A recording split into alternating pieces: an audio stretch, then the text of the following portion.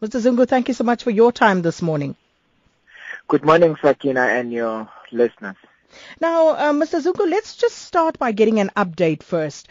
What is the current situation, given that there was a second collapse and there was talk about even a third rockfall at the mine? So what is the situation at the moment?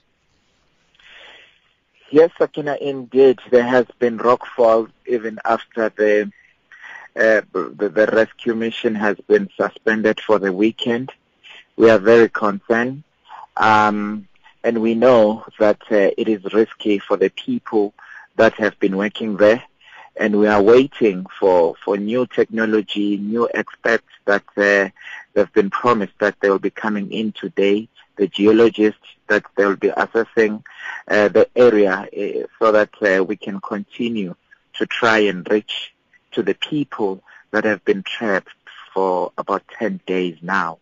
So it is a worrying situation, one that we for so many days when we had hoped that we will find those three miners alive, where there was hope of life underground, and up until now we have not reached them because of the situation of the mine itself.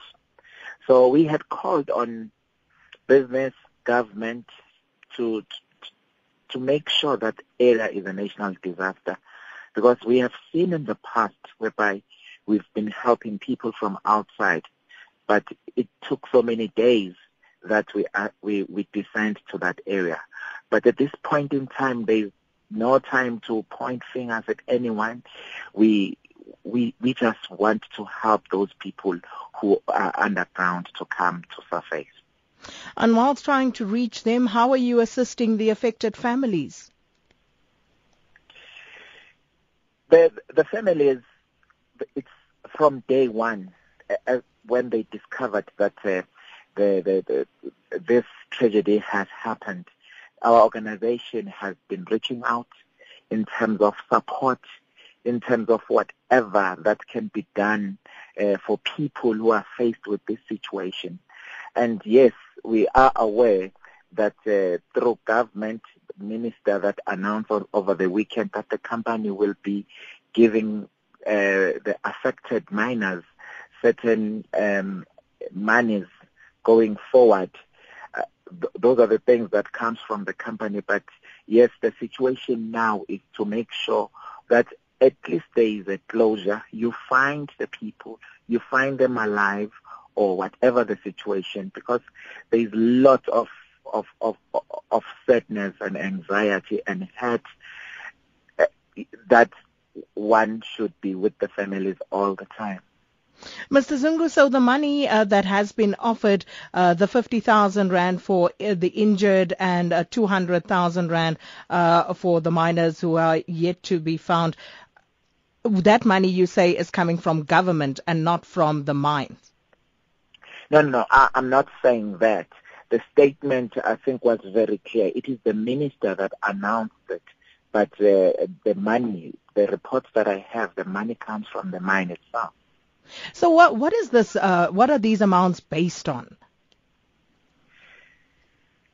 Look, these amounts are, I'm not sure what are they based on.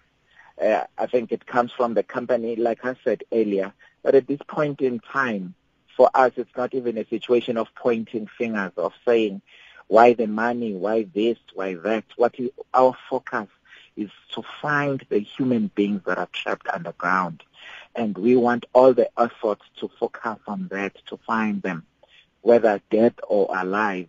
That is the most important. And that has been, even our president has been saying, we are praying for a miracle that we find those trapped miners alive.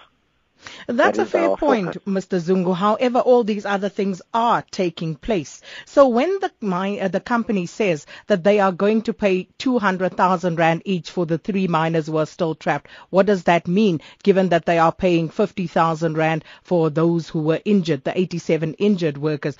Does it mean that they've given up hope of finding those people alive? Is this compensation for life? What exactly is it? What is your understanding of that?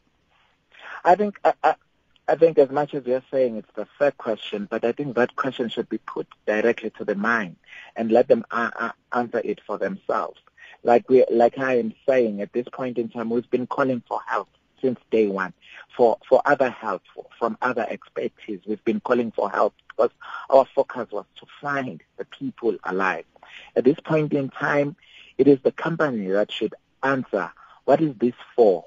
Are they compensating life? Are they compensating people for surviving? It is them that should answer that question at this point in time. But our focus is simple: is we can't let our people to go and work in mines that are not safe. And we've been saying this all along, that health and safety at the mines, it's not adhered to. Our president was at the press conference of the minister, and he did mention that we cannot celebrate death. We are here to say only 77 fatalities. And where are we now at Lily Mine? Those are the things that in times of troubles you find that whereby companies want to cut costs, you find that safety, it's not the most important thing. And we've been calling on DMR, on government, to make sure that because there is laws that protects workers, that when their inspectors go to these dangerous mines, they exercise their Section 54. Those are the things that we've been saying. We are not only coming up now because of this tragedy. We've been saying one death is too many at the mine. It cannot be allowed to carry on. But these are the things that from time to time, when there are media conferences, we tend to celebrate that there's fewer fatalities. But what is said in this situation, that after 3 days, these 3 were found, there was hope that they are alive. We are day 10, hope has diminished.